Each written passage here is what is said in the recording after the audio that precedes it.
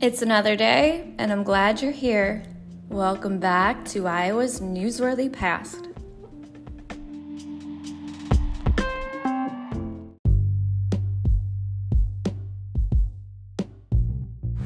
The following episode includes items published in the Spirit Lake Beacon in Spirit Lake, Iowa, on Friday, August 25th, 1882.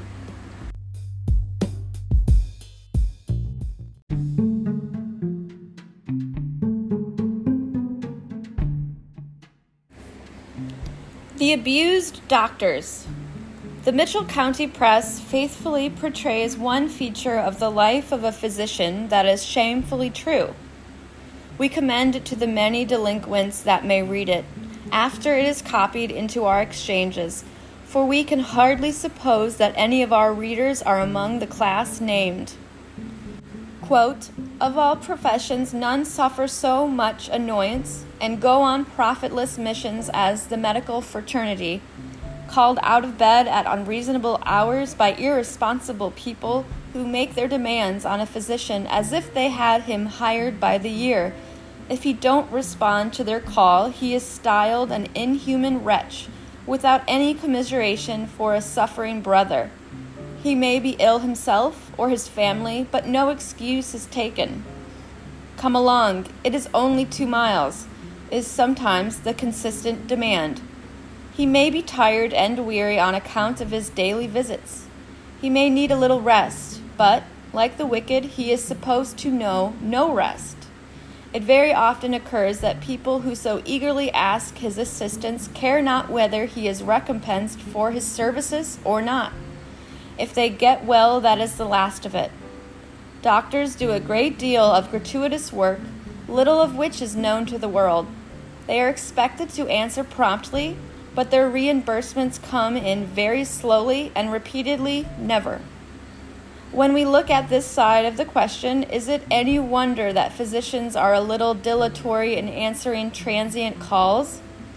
This is a fair way to review the case, and the more we think of it, the more are our medical gentlemen entitled to their dues. Iowa items. Iowa Falls has a 14-year-old mother with a babe 6 months old. D. Donnell of Oskaloosa is the proud father of his 17th child. A Des Moines coal firm has contracted for 1,300 carloads of coal to be shipped to one firm in Dakota. 4 saloons have gone out of existence in Clinton since the amendment was adopted, and none others have been started to fill their places. Governor Geer estimates that the Iowa and Colorado Consolidated Mining Company's mines in Colorado, of which he is president, will yield from $40 to $50 per month. A relic of a former age, in the shape of a stone axe weighing 11 pounds, was recently found in Jefferson Township, Johnson County. William Dyer of Council Bluffs has just taken out his 7th marriage license. He buried each of his 6 previous wives. He is 58 years of age, and his new wife is 40. The Iowa boy giant, Master Warner of Atlantic, will be on exhibition at the Nebraska State Fair. He is only 4 years old and weighs nearly 400 pounds. A buck's horn has been found in Benton County at a depth of 20 feet under the ground. From the nature of the ground, the horn must have been deposited there at a time too remote almost for comprehension. James Wilson says there are $100 million invested and 50,000 persons employed in manufacturing industries in Iowa. At Fredericksburg, one day recently, 2 women, Mrs. Colliman and Miss Kerr, armed themselves each with a black snake whip and gave Dr. Toby 40 lashes therewith. The doctor had them arrested and fined $10 each and costs. The man of pills had cast some reflections on the ladies, hence the chastisement. The Illinois Central and Northwestern railroads have been cutting on freights from Chicago to Webster City for the last 2 weeks. The rates are now as follows. First class freight, 20 cents. Second class, 15 cents. Third and fourth class is 10 cents. The former rate on first class freight was 90 cents per 100 pounds. W.B. Cromwell, manager of the Buena Vista Creamery, has just shipped his 5th full carload of butter from Storm Lake since the opening of the season. Each car contains 600 tubs, or about 28,000 pounds. According to these figures, at least 140,000 pounds of butter have been shipped from this one creamery this year already. All has been sent to New York City. Before W.M. Smith, J.P. Owing to planetary disturbances or some other cause equally mysterious, a series of misunderstandings in this county have compelled Squire Smith to grind out justice in job lots this week.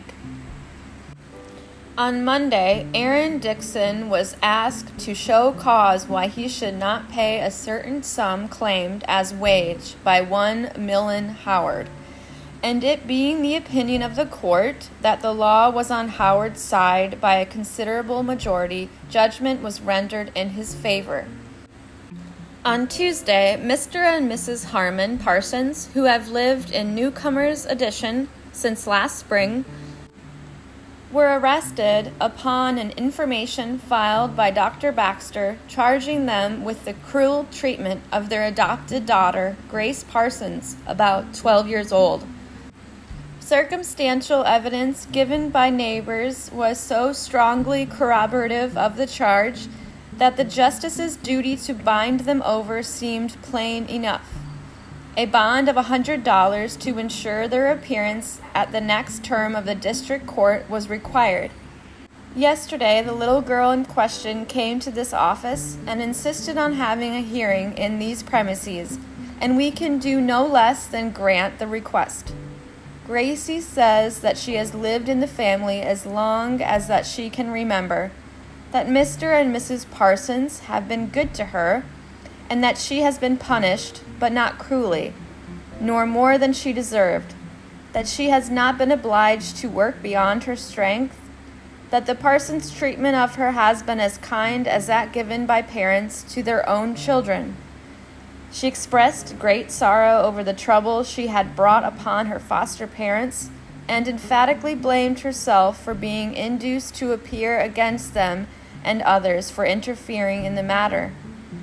The girl positively denied that she had been forced to make this report to clear Mr. and Mrs. Parsons, but insisted that she was simply anxious to do justice to them. We report this case as it comes to us, and the reader is at liberty to draw his own conclusions.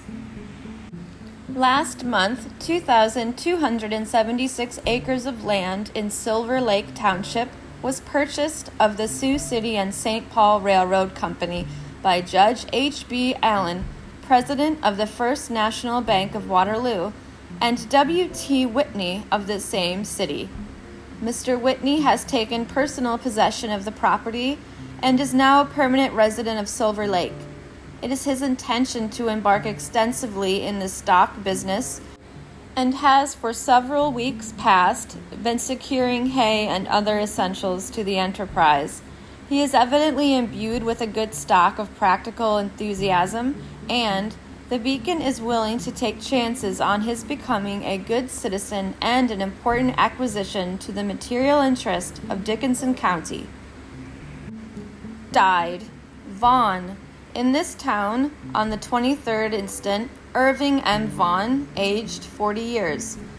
The grim messenger seldom comes more unexpectedly than in this case. Mr. Vaughn had just retired for the night. His wife at some distance heard him utter a strange sound, and looking that way saw him make a convulsive motion with his arms, and approaching found that life was already extinct. The local doctors say that death was caused by the rupture of a blood vessel. Deceased was little known in this community, having but recently come from Madison, Wisconsin. He was married 3 hours previous to his demise.